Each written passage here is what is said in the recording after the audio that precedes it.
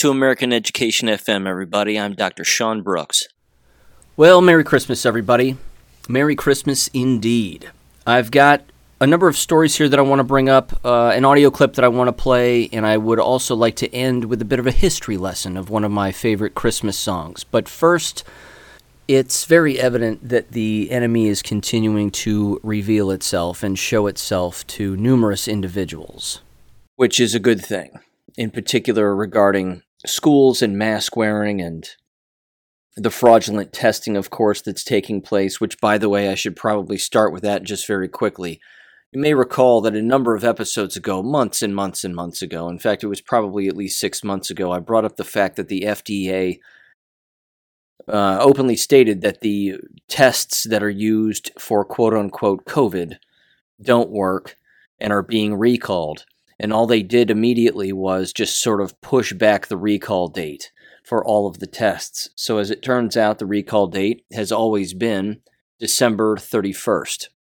And apparently that's still the case. So by the time students go back to school, if anyone is taking any test of any kind for anything whatsoever, please look up that FDA recall news and that FDA recall fact that does actually exist. This way, no one ever has to take one of these stupid tests ever again. It doesn't matter what kind of test it is. They've never worked. They've just never worked. And anybody who's ever taken them who thought that they worked, or again, it's really just embarrassing. More and more employees or students or whoever should have looked up whether or not they actually worked in the first place instead of just doing what school officials wanted them to do. But as we know, the compliance is continuing to be the biggest problem in this entire war. So stop complying, of course, and bring them the most latest news on the fact that none of these tests work. They've all been recalled. It doesn't matter what test it is, what company name. It doesn't matter. Stores are still going to sell them because they still want to make money, because there's enough suckers out there that are still using them thinking that they actually do something. But of course they don't. So just kind of keep that in mind going forward here. This first story, though, that I want to cover is worth it. And this, again, is a perfect example of a 100% tactic that a Bolshevik would use, and that the Bolsheviks did use back in the early 1900s.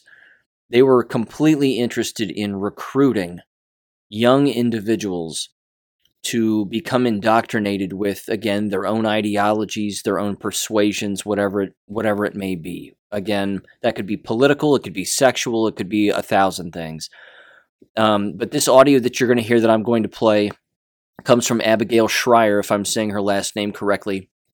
And when I saw her, I immediately recognized who she was. I believe she's a psychologist or psychiatrist, if I'm not mistaken, and she and Dr. Jordan Peterson had a very long, lengthy discussion on one particular occasion, at least one particular occasion that I recall, on YouTube. And I highly recommend watching it, and it has to do with this business of transgendered students and their confusion and regret, a variety of topics all related to that. Again, if you're really interested in diving into the mind of these very confused students and their equally as confused parents and all of the elements that influence these minors to self-harm themselves or just flat out believe things that are not real, it's really an interesting discussion. But this particular story here comes from Fox News, and as it turns out, she has acquired some undercover audio, so to speak, of California educators who are engaged in calculated and strategic efforts to subvert parents and recruit middle school students into LGBTQ plus clubs. So I'm going to play her audio describing some of this, and then I'll jump in on the other end. Here we go. I obtained audio of a teachers union conference. This is the California Teachers Association, the largest public school teachers union in California. And at that conference, among other things, it was recently held in Palm Springs last month, among other things, they discussed they were given instruction on the surveilling of students and deception of parents for encouraging their inclusion in LGBTQ clubs. The most alarming thing to me was that they were reading and encouraging other teachers to look at children's Google searches. One child, they said, had Googled Transgender Day of Awareness. He wanted to know, this child wanted to know what that was. And they had said, we need to make sure to invite that child back for, that child receives a personal invitation to the LGBTQ club. So the fact that they were targeting children for these personal invitations to their club is very concerning, and that they were coaching other teachers in the surveillance of students for this purpose is really not something we usually see. These were middle schoolers. These were sixth graders they were talking about surveilling, and they were talking about targeting, kids as young as, we're talking about 11-year-olds for personal invitations to the LGBTQ club based on these children's internet searches. They talk about not taking roll, so that when parents ask, is my child in this club, they can, basically plead ignorance. And not keeping records of this club. They said, effectively that, if you want to bring a new society into existence, it seems the way to start that is with children. And so they are, activist teachers are actively looking to recruit other people's children in their revolution. You have to ask yourself, if teachers are willing to make these remarks in a broad address, a sold out conference, what are they doing that we don't know about? Unfortunately, there's been a lot of naivete and much of it, well-intentioned on the part of Americans. I think we, broadly, certainly support things like, a gay club that would be a safe haven for students, and in middle school or high school. But unfortunately, these spaces have been exploited by activist teachers who have done so much as direct students not to repeat anything that is said in that club. And parents really need to tell their middle school students or high school students, no teacher should ever tell you to keep a secret from your parents. We've seen more gender confusion among this young generation than we've ever seen before. I think the confusion is really the thing to look at. These young kids, this is not organic. This is not something that naturally would occur on its own. We are seeing coaching and deliberate confusion of our young kids when it comes to gender identity, and it really isn't doing them very much good. Okay. A number of things there. First of all, if anyone is attending a teachers' union conference, that person and those people are crazy people. I'm being kind when I say that. They're crazy people. Most sane human beings don't attend such conferences. They just don't.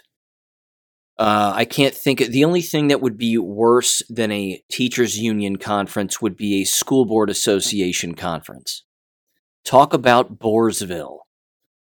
And I got to tell you, it's, of course, filled with indoctrination and just a colossal waste of time. These are two organizations, teachers' unions and school board associations, that every school district should disassociate from immediately.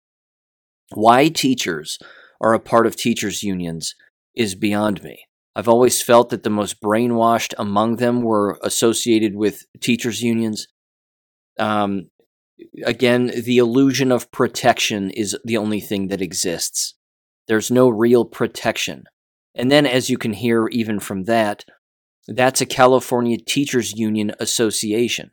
So they're not protecting anybody. They're ensnaring even staff members, because if certain staff members don't attend or certain schools aren't represented, then they're going to be targeted for not being associated with it. And that's kind of the flip side to that coin. They will hunt down, so to speak, although not literally, but they will certainly target either through a smear campaign or, some other method. Calling them names, well, they're bigots because they didn't show up, and, they're bigots because they don't support LGBTQ, blah, blah, blah, blah, blah. All of that stuff is absolute nonsense and total garbage. And this, again, is why so many schools around the United States and as a country as a whole is failing at the public school level and has been for quite some time. All of this infiltration of these organizations and their radical ideologies, and now, of course, their recruitment methods, are the larger problem. That's why disassociation from these individuals and these groups is the only way forward. Self-governance is the only way forward. You can't try to mend some kind of a better relationship with these kinds of groups. It's impossible, and it cannot exist. The next thing has to do with something that she said regarding the clubs, the business of clubs, kind of at the end of what she was just saying there. When it comes to the business of school clubs, again, I'm kind of an originalist on this entire issue. And when I say that, again, I bring to it a one-room schoolhouse mentality. And I don't expect everybody to agree with this, but I am not a proponent of different kinds of clubs, groups, school-related organizations. If an individual wants to engage in a hobby, I never understood why it was taking place within a school building and associated with the school. Why does it have to be affiliated with government? Why isn't that a group of friends can't just get together and go do something on their own? I mean, I'll give you a couple of examples. And again, I know it's a generational shift here, but as a kid in the 80s, we didn't do these kinds of things associated with the school. If I wanted to do Taekwondo, for example, that was outside of school. If I wanted to do Cub Scouts, that was outside of school. I did both of those for a little bit. When I wanted to play street hockey with dudes in the neighborhood, that's what we would do. There was no school affiliated, well, it's the street hockey club or it's this, that, or the other. It was never our thing. We were never interested in wanting to spend more time at school doing a particular thing. Again, this idea of, there can be a gay club to make students feel better inside of a school building. I have a better idea. How about the school just sends a strong message that safety is their number one concern and their number one priority, and if somebody's being harassed for one reason or another, that they put an end to it. The problem is that the kinds of schools like what exists in California, they're clearly making it clear that if a school doesn't have these kinds of groups or these kinds of clubs, then there's something wrong with the school. I disagree. I think that the schools that are focused on the accurate teaching of reading, writing, and arithmetic, and then again, if you want to throw out as a school teacher ideas of what students or families could do if they chose to, their choice, not the schools, but things that they could do, over the course of a weekend or a particular activity or whatever, something that's going on in the area, that's healthy and not political, which I know is a difficult thing these days, but I mean, that's harmless. There's nothing wrong with that. So that's about all I can say there. It's a Bolshevik tactic, the business of recruiting students in such a radical way, and a militant way for that matter. And again, searching students' Google searches and paying attention to what those are, that right there is an open admission that school-related and student-related computers that are being used by students are being searched by someone, whether that be the school teacher, the IT department that's in charge of all of the technology, whatever it is. Someone is clearly backlogging that information and keeping it. Not just, of course, foreign countries. We know that that's happening. But someone at the local level is clearly doing that, because how on earth would they know that a student was looking up something, transgender day related or whatever they were looking up? It's mass surveillance. And again, I've said it a million times and I'll keep saying it. I can't think of a more unhealthy environment than an American K-12 school. I just can't. They're using too much technology. There's too much technology being infiltrated and being utilized in place of just good old-fashioned, straight-up instruction that needs to come from a knowledgeable adult, hopefully, and then that works its way toward a student, and then the teacher, hopefully, is willing to take questions from a class, even if it challenges what the teacher may think that they believe or challenges what they think they actually know. And then having, an honest-to-God conversation or a dialogue back and forth on issues that are relevant to that particular class subject. These are things that are dying. Dialogue is just dying, which is too bad. But again, this is an area where the homeschoolers are just laughing because they're reading, they're asking their parents questions, they're asking their friends who are also homeschooling, probably they're asking them questions. There's healthy routine and healthy dialogue, but not in these environments. It's not happening.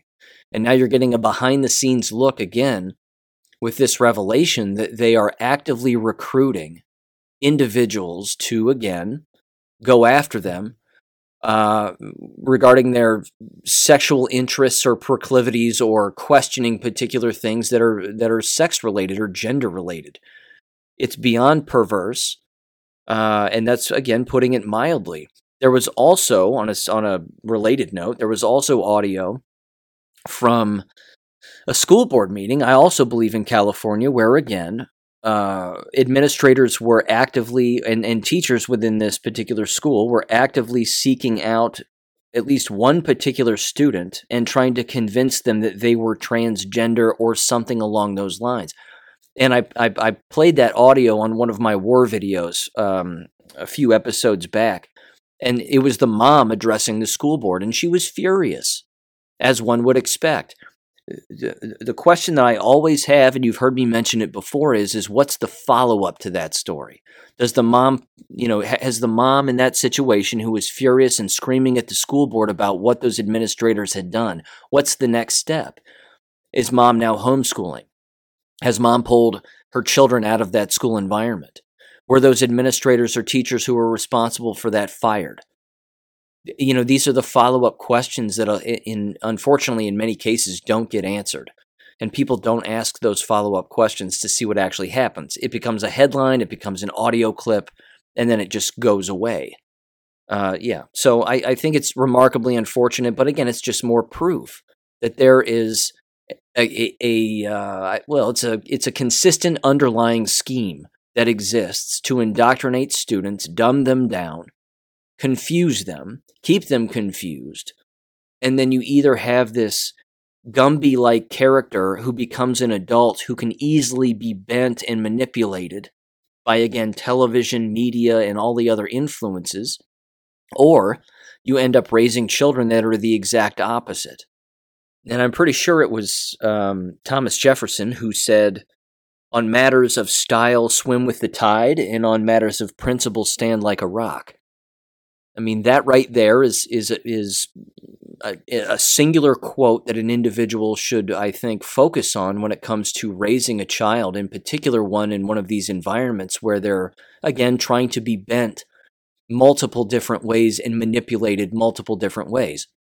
And as I said at the beginning of this, that individual's talk with Jordan Peterson, the Abigail Schreier, if I'm saying her last name correctly, it was very interesting because what you ended up with was massive self-harm among these quote-unquote transgender or questioning individuals, questioning their own sexuality. And then you had a great deal of regret as well. You also had individuals who actually went full-blown with the transition surgery, so to speak, which is a mental illness. End of story. It just is. And for somebody who says that it isn't, the simple comeback to such a person is rather simple.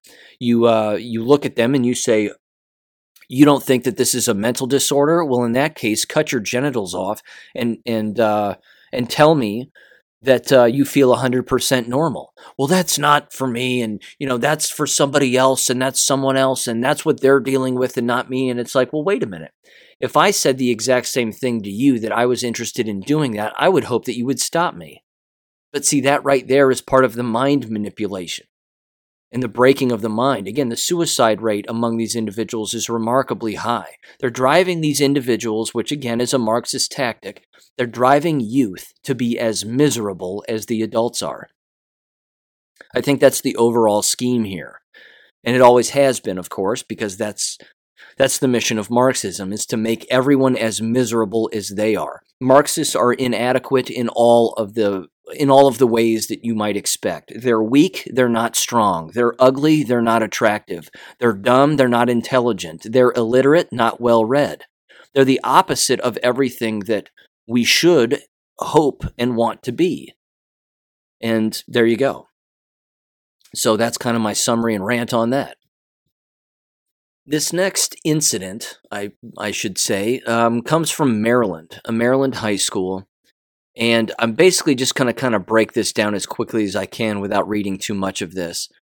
It's titled, NAACP and community leaders are asking for 3 high school employees to be terminated after video footage shows them restraining a student and hitting him. Now, apparently what happened here, and this I believe dated back on December 2nd when this incident occurred, which should tell you again how late some of this actually makes its way to the public.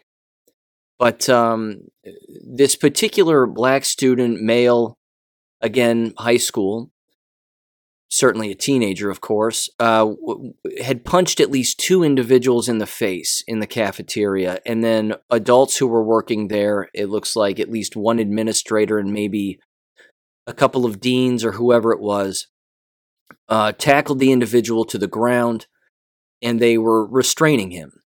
Which, again, they have the right to do because the individual was assaulting people. Where it gets a little juicy or confrontational, I suppose, beyond the obvious, is that one of the individuals, one of the male adults who is on top of the student, punches him a couple of times in the back of the head while he's on the ground with what looks like a closed fist. That's clearly taking it a step further than what should happen. I mean, it's evident in the video that the student is detained and has been restrained and isn't moving around much. There's some movement, but whatever. My bigger question is a couple of things. First of all, it doesn't surprise me that political organizations in a local area would throw a fit about any student, but in particular a minority student, breaking the law and then not wanting to hold that individual accountable. And then, of course, they immediately go after the individuals who restrained the individual who was hurting other people, and it was the restraining that was the problem for them. I'm not making excuses for the adult who punched the kid in the head. Nowhere in the restraining manual, which, by the way, is worth noting, that there are classes and certification that educators and paraprofessionals can receive when it comes to restraining students in a school setting. There are things that they are taught. Anytime, again, somebody chooses to work in a school building, why you would do it now at this point is beyond me, but there are usually certifications that exist, and I know it depends on the district and certainly the state too, but there are certifications that do exist that give certain individuals within that school the ability to detain people in such a way, or restrain people, students in particular, in a violent incident or some kind of a fight or scuffle or whatever you want to call it. I was good friends with a woman who had received this training, and she was describing a lot of it. And again, a lot of it had to do with sort of bear hugs and then slowly, bringing them to the ground and wrapping your legs around them and, doing particular physical moves to restrain an individual without punching them, kicking them, or a good roundhouse to the side of the face. With all of that said, when I watched the video, again, and I've brought this up recently too, where on earth are the resource officers during such an incident? Where are the handcuffs? Because in this video that lasts, again, approximately a minute, give or take, I'm saying to myself again, if this is a high school, and it's probably a big high school because most high schools are relatively large, where on earth is the resource officer? Is there a resource officer? Is there one? Are there two? Where's the person with the handcuffs? And this right here again, in the business of restraining individuals, I'm going to kick this up a notch. I actually think that given the gun debate and, we should have guns in schools and this, that, and the other, how about handcuffs? And I mean that. And somebody might say to themselves, well, that's controversial because you'll just have teachers handcuffing people to desks and, whatever else. I'm not saying that teachers should have handcuffs. I'm saying that based on this video alone, these individuals didn't have handcuffs. They're leaning on this student. They're pinning him to the ground, which again is fine. But handcuffing them is going to restrain them, and that individual is going to know that law enforcement is on the way based on what they've done. And again, there's nothing saying that there can't be a policy or a straightforward method as to when to implement particular handcuffs for particular violent students. And again, as you would expect, it would most likely be within a violent situation. It's not like you would walk up to a person who is verbally assaulting someone and then you would just handcuff them. That's not what I'm suggesting by any stretch. But if cops are walking around on the streets with tasers so that they don't have to use a gun, why can't administrators or deans, for example, the ones that aren't completely feckless, but the ones that actually do their jobs, why can't they have a pair of handcuffs in their back pocket if they were to come across a physical altercation? And then they can just learn. Again, it would require training from police officers and certification and XYZ. Why not just have handcuffs? Because again, once the handcuffs are on, that tends to, or certainly could, de-escalate a situation. Because again, what is the student going to do? Are they going to run out of the building with handcuffs, with their hands cuffed behind their back? Probably not. They're probably just going to understand that it's over, the incident is over, and that's it. So, yeah, that's kind of my take on this. But again, it always raises more questions, but it's never really the issue that ends up being brought to the forefront. Now, you have to keep in mind, this is Yahoo News. This particular story is coming from Yahoo News, and the NAACP got involved, and why are they targeting minority students and this, that, and the other? Well, the bigger question is why was this minority student punching students in the face in the cafeteria? Why isn't this minority student being expelled permanently from the school district? They are being charged criminally, which is great. That's a good move, and the fullest extent of the law should come down on this individual, again, regardless of age. Assault and battery is a felony. And if it happened twice, well, there's 2 felonies. And I've mentioned this too, is that there was a very long time ago, again, when I taught school, I remember asking an administrator once, it was a random question, but I was curious and had always been curious. I said, of all of the fights that occur, I said, say there are 10 of them. 10 physical altercations between 2 separate parties. One is innocent, one is guilty. I said, of those 10, how many of them have criminal charges pressed against them from the parents of the innocent party? And without hesitation, she looked at me and she said 7 or 8 out of 10. She didn't even skip a beat. And I said, really, 7 or 8 out of 10? I was pleasantly surprised. I thought, well, that's excellent. It should be 7 or 8 out of 10. It should be 10 out of 10. Because again, it's only within such an environment, a K-12 school environment, where such behavior would be tolerated and be given a second chance. And such an individual, regardless of their race or gender, would be given a second chance or a third chance or a fourth chance. If an adult did this to another adult in the workplace, as adults, just randomly punched them in the face during their lunch break, they would be fired. They would be arrested, they would be fired, they would not be allowed back on the property ever again. If 2 teachers did this, 2 adult teachers did this within a school environment, decided to just throw down one day and just start wailing on each other, if that occurred within a K-12 school environment, they'd both lose their jobs, they'd lose their certification, they'd be kicked off the property and told to never return. But when minors do it, it's tolerated. When minors do it, well, we can counsel them and we can, take them into peer mediation and we can have them hash it all out and we can work with them and mold them and, they're not all bad and it's our job to be the parent and blah, blah, blah, blah, blah. I mean, that right there is dangerous. And if we've learned nothing this entire semester, it should be that. It's that giving second chances to people, minors or not, within such environments where it is the only environment, I might add, and I've written about this at length in most of my books, and I've certainly spoken about this as well, but it's the only environment where you have that many people congregating who are of the same age all together for, frankly, the rest of their lives, because there aren't many jobs that have that many people all together who are roughly exactly the same age on a day-in, day-out basis.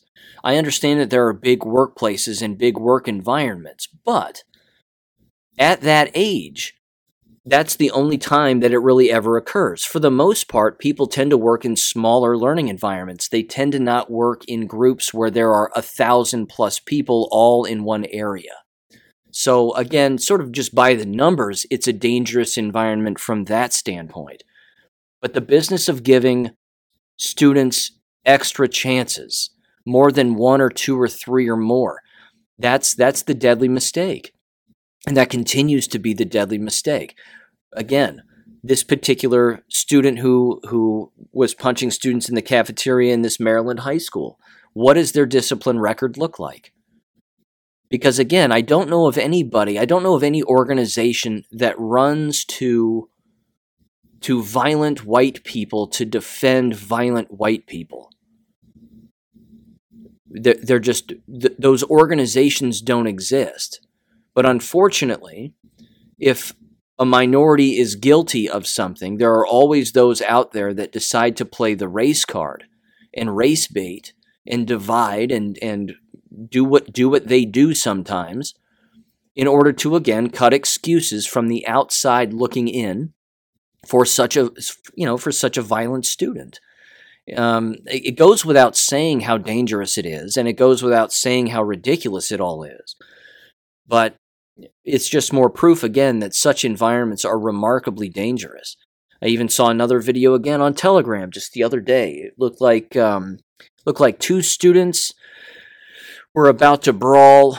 One of them picked up a chair. The other one either looked like they were holding back this older female teacher or something, but one of the students, threw a chair at the head of this other student, ended up hitting the school teacher in the head with the chair, WWE style.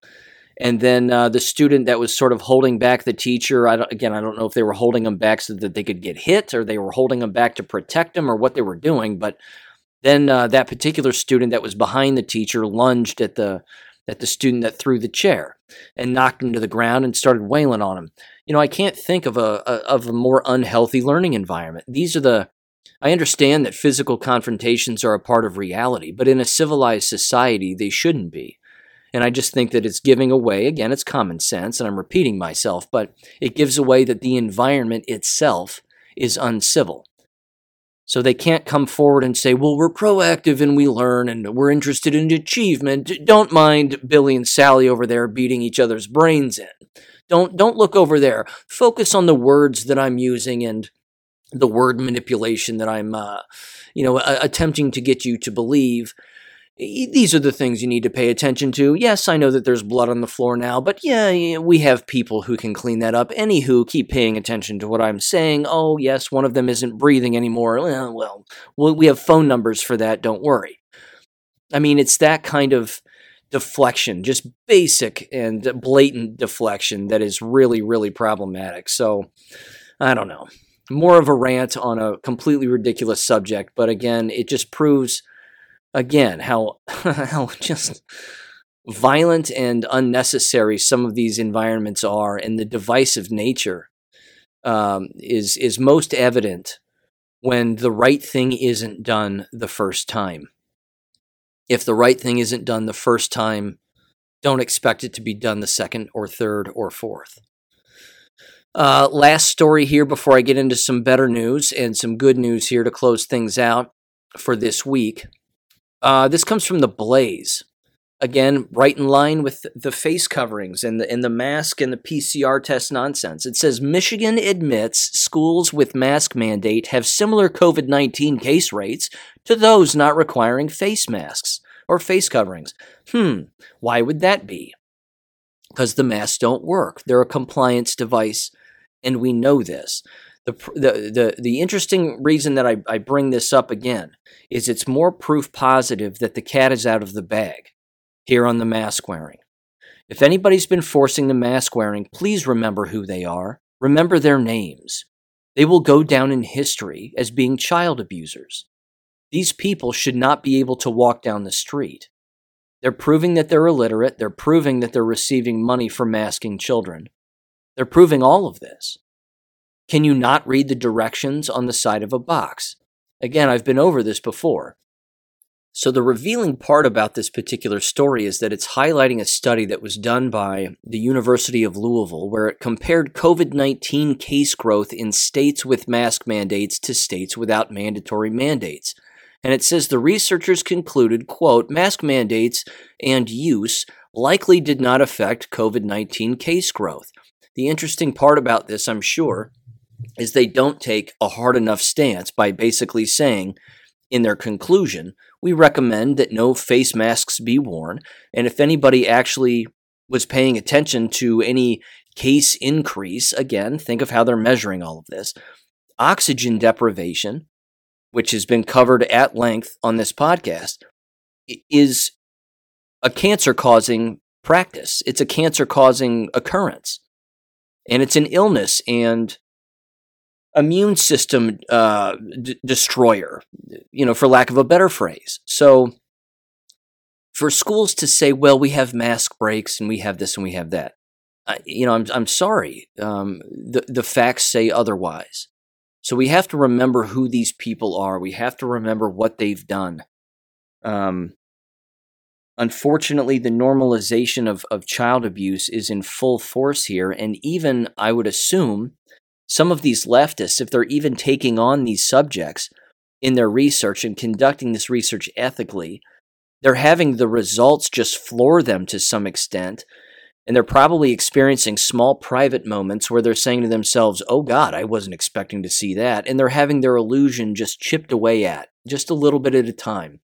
I'm not saying that these individuals are going to see the light by any stretch of the imagination, but they're certainly having their illusion shattered just a little bit. And as far as I'm concerned, that's good enough to some extent, at least, again, for the individuals that are still attending these environments. A couple of good news things here, and then I'm going to get into a little bit of a history lesson as well. Let's see. Okay. Locally, first of all, a wonderful listener of the podcast emailed me a while back when it came to me discussing the chronic cough that I had. And I use the word had because it's pretty much gone, which is great. In fact, it is gone. I'll have a couple of throat clears every now and again, but it's not chronic like it was. They highly recommended the liquid form of hydroxychloroquine, or the fruit-based quinine grapefruit lemon concoction, so to speak. And as it turned out, and I was very grateful for their advice, and they brought up specific stories of themselves and their family members and how it worked for them. And as it turned out, I had that at my disposal, frozen in mason jars. And what I ended up doing was I emailed them back and I said, how much do you take? Because I've just been taking a little bit at a time and very infrequently.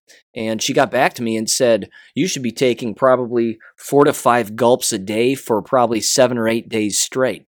Well, once I started doing that, again, at the end of that week, it was a night and day difference.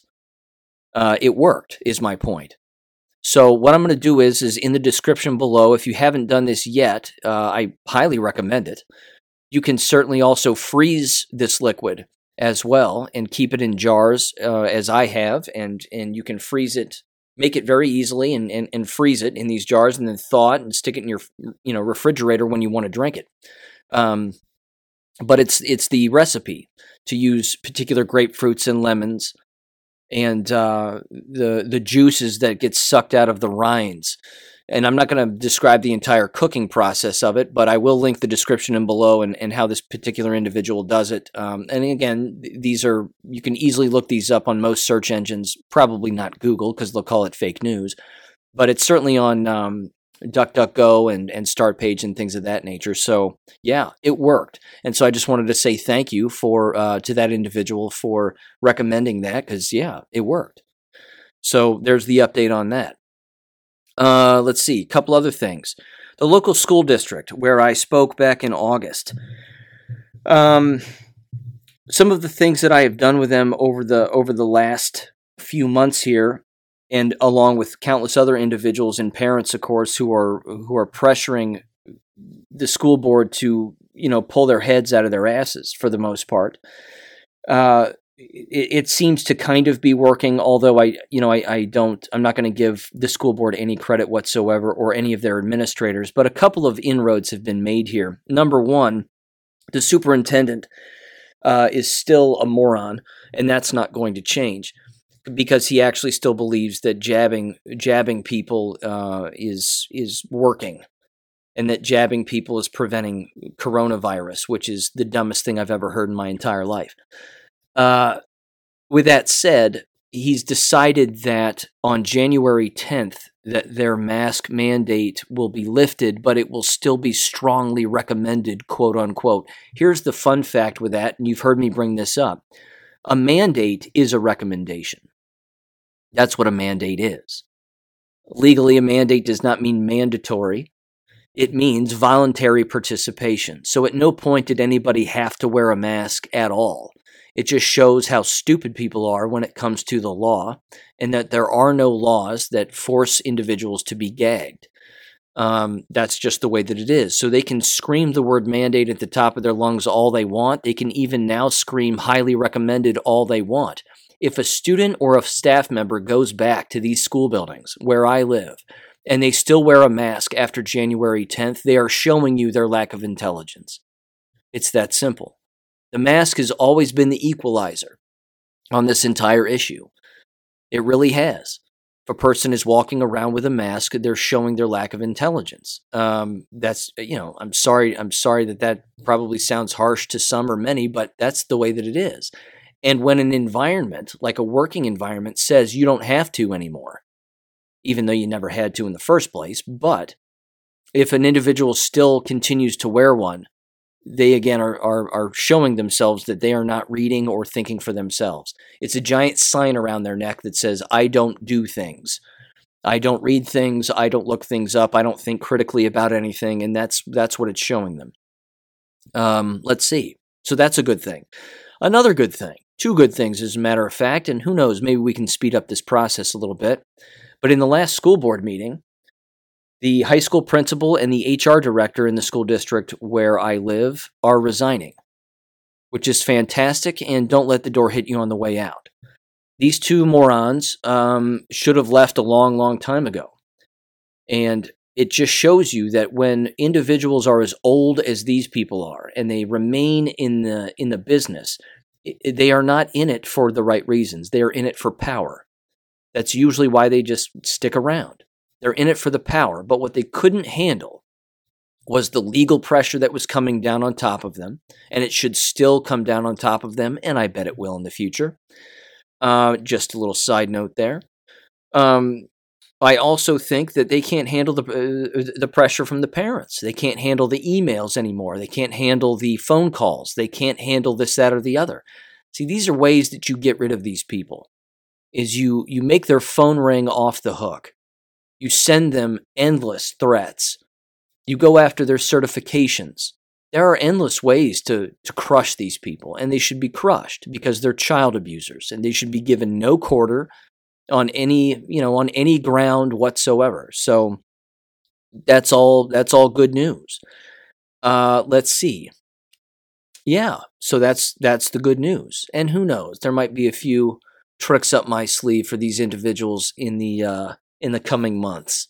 Time will tell, but I'm not going to let that cat out of the bag yet. And there are multiple cats in that bag, so time will tell. But again, these are things that countless individuals can do. You can request documents, you can go after certifications, you can do a lot of different things, ladies and gentlemen, and I highly recommend you do it. And again, the average citizen, you don't even have to be associated with the school district in any way to squeeze these people and lean on pressure points. These pressure points need to be leaned on, make work for them, make them busy, make them hate their job because they hate your children. So, revenge is a dish best served cold, after all. So there you go. Okay, now, to wrap up this particular episode until we meet again on Monday, a quick history lesson. And there's no real segue here from the previous stories that I brought up, I assure you. So, I apologize, but we'll make do. Lots of Christmas carols, of course, lots of different songs out there. The one that I enjoy, and I usually don't get too personal on particular things like this, but I will on such an occasion, happens to be Silent Night. The problem is that so many people sing this song and they destroy it. Me personally, I'm a bit of a originalist, and I enjoy Christmas songs that are sung in German.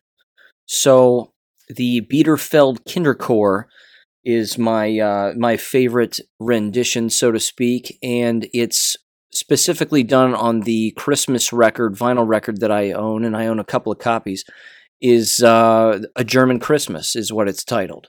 So I highly recommend it. And I will also link that in the description below so you can give it a listen. But I wanted to read through the history of this song because it really is interesting. It sort of showed up and then went away, wasn't popular at all, and then became popular over the course of time. And now, unfortunately, we have to hear a bunch of people butcher it while they make money hand over fist singing the song. But the original is really the best. And again, most Christmas tunes are German, and most Christmas tunes are Austrian. And when you get children singing them or you get adults singing them in the correct language and the correct tongue, it's absolutely fantastic, I think. And this particular song has also been translated in over 140 languages, so there you go. This comes from Germanway.com. It says, "A Christmas Carol goes around the world.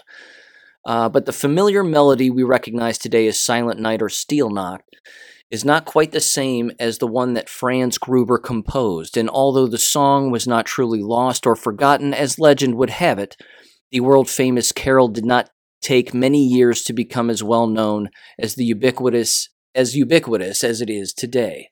It then says, in the intervening years, Joseph Mohr is known to have written a Stille Nacht arrangement around 1820, and new handwritten arrangements by Franz Gruber appeared before his death. It continues, one for the full orchestra in 1845 and another for organ in 1855. By 1900, Stille Nacht had made its way around the entire globe, but we should start at the beginning. On a cold Christmas Eve in 1818, Pastor Joseph Franz Mohr, who lived to 1848 and was born in 1792, walked the 3 kilometers from his home in the Austrian village of Obendorf bei Salzburg, if I'm saying that correctly, to visit his friend Franz Xavier Gruber. In the neighboring town of Arnsdorf bei Laufen, Mohr brought with him a poem he had written some 2 years earlier. He desperately needed a carol for the Christmas Eve midnight mass and was only hours away. He hoped his friend, a school teacher, who also served as the church's choir master and organist, would set his poem to music. And one of the many amazing things about this carol is that Franz Gruber composed the Stille Nacht melody for Mohr in just a few hours on that December 24th, 1818. Recent flooding of the nearby Salzach River, if I'm saying that correctly, maybe not, had put the church organ out of commission.